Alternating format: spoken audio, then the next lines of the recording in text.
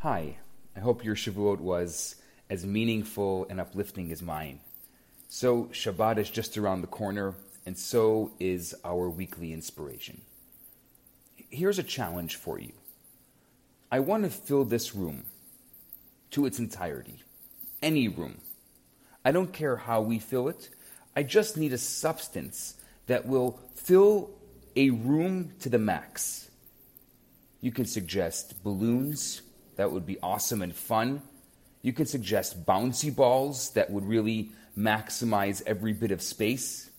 The catch is that it has to be something that this room will actually contain. For example, water won't work. So think about it for a second. What do you think would fill a room to capacity? This challenge was allegedly carried out by some medieval king amongst his knights, who promised that the winner would win the princess's hand in marriage. One brought straw, another brought dirt, and the last one came to the palace with nothing but a small candle in hand. He entered the room, lit the candle, and immediately every inch of space was filled to capacity. A clear winner. The challenge is for us to fill each inch of space we possess, and I don't mean with cotton candy. Let me explain what I mean. This week, all around the world, in synagogues and shuls, and even in Jewish homes, everywhere, we're going to be reading the Torah portion called Naso. It's got a fascinating story, and I want to share it with you. After our grand exodus from Egypt, and an even more grand debut of the 10 Commandments, the original top 10, at Mount Sinai, the time had come to make this relationship with God permanent, or at least temporarily permanent. This was going to manifest in what was called the Mishkan, or the tabernacle. The Jewish people built this portable, magnificent structure with exact instructions from God. What was its purpose exactly? God directed the Jewish people to build the Mishkan in order that, as he said, I will dwell amongst them. Through the ark and the menorah and the special infinite that could be felt within this world, it was going to be pretty awesome.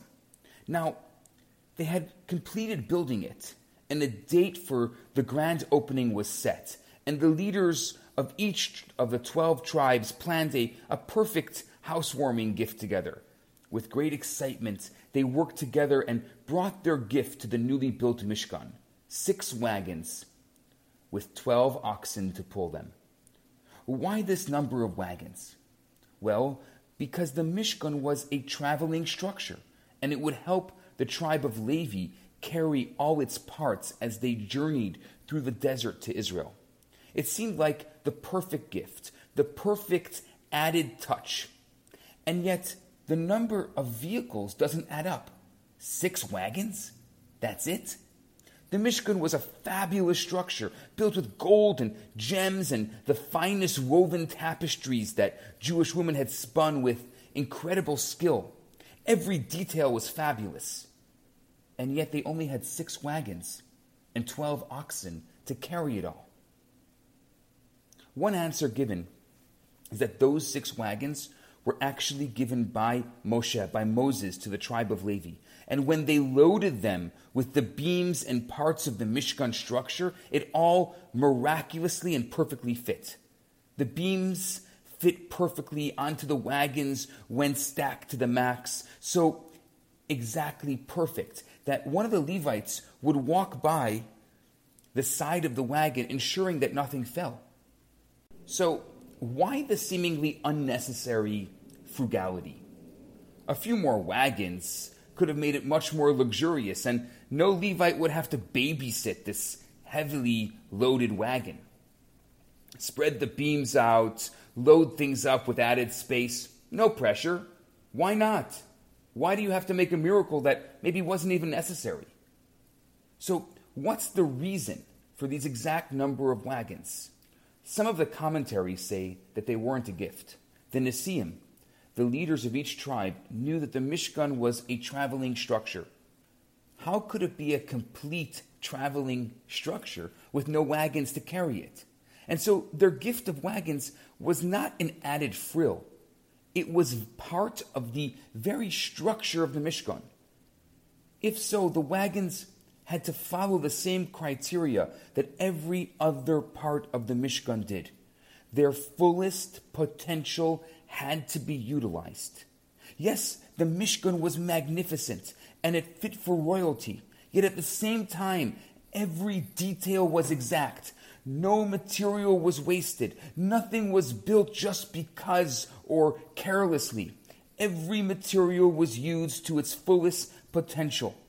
And it was apparent just by marveling at the structure, how every object had extreme purpose and nothing was superfluous. If the wagons were part and parcel of the structure, they had to be the same. They were built with exact measurements so that the beams would fit perfectly. Each ox, on its strength and ability, would carry what it was fully capable of carrying. The message in all of this? All that God created in this world has a unique purpose.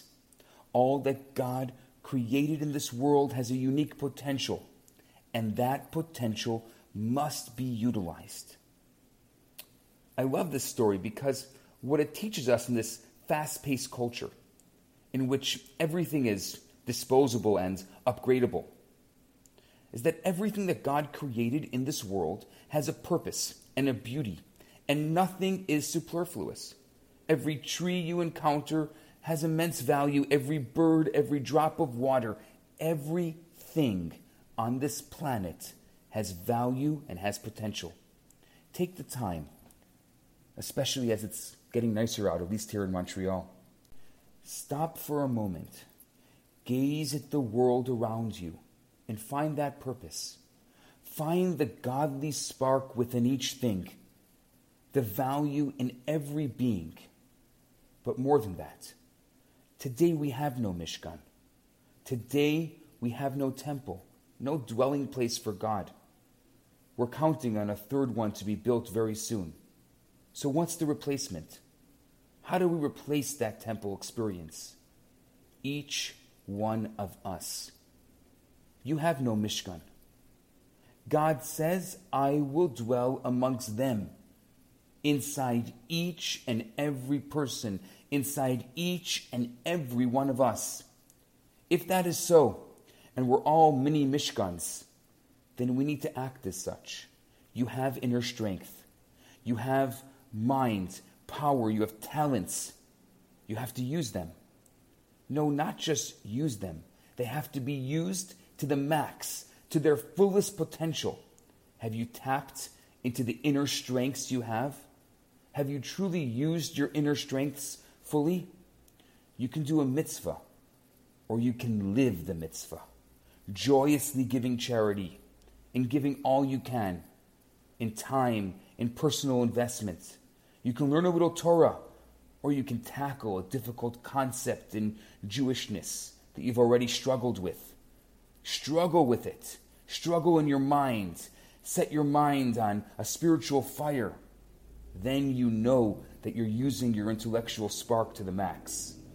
Or you can just go through college or university, get a degree, and then throw yourself into the experience and make every moment count and every encounter a lasting one.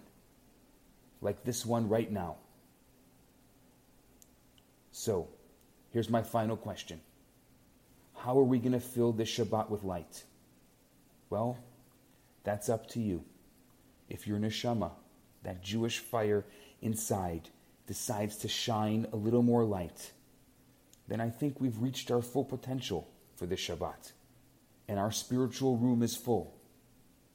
So l'chaim, my friends, let us all recognize that we are creations, each one of us, with a unique purpose and a brimming potential. And l'chaim, to using that potential to the very, very brim, and filling our vessels, filling our rooms, our spiritual rooms, with as much light as we can.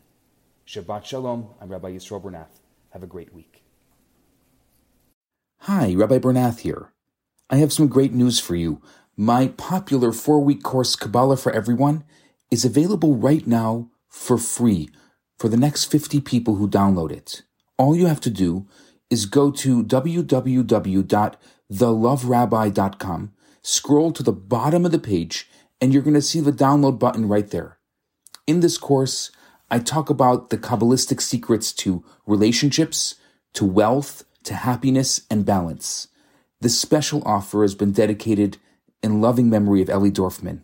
I look forward to hearing from you and hope you enjoy the course. Now on to today's episode.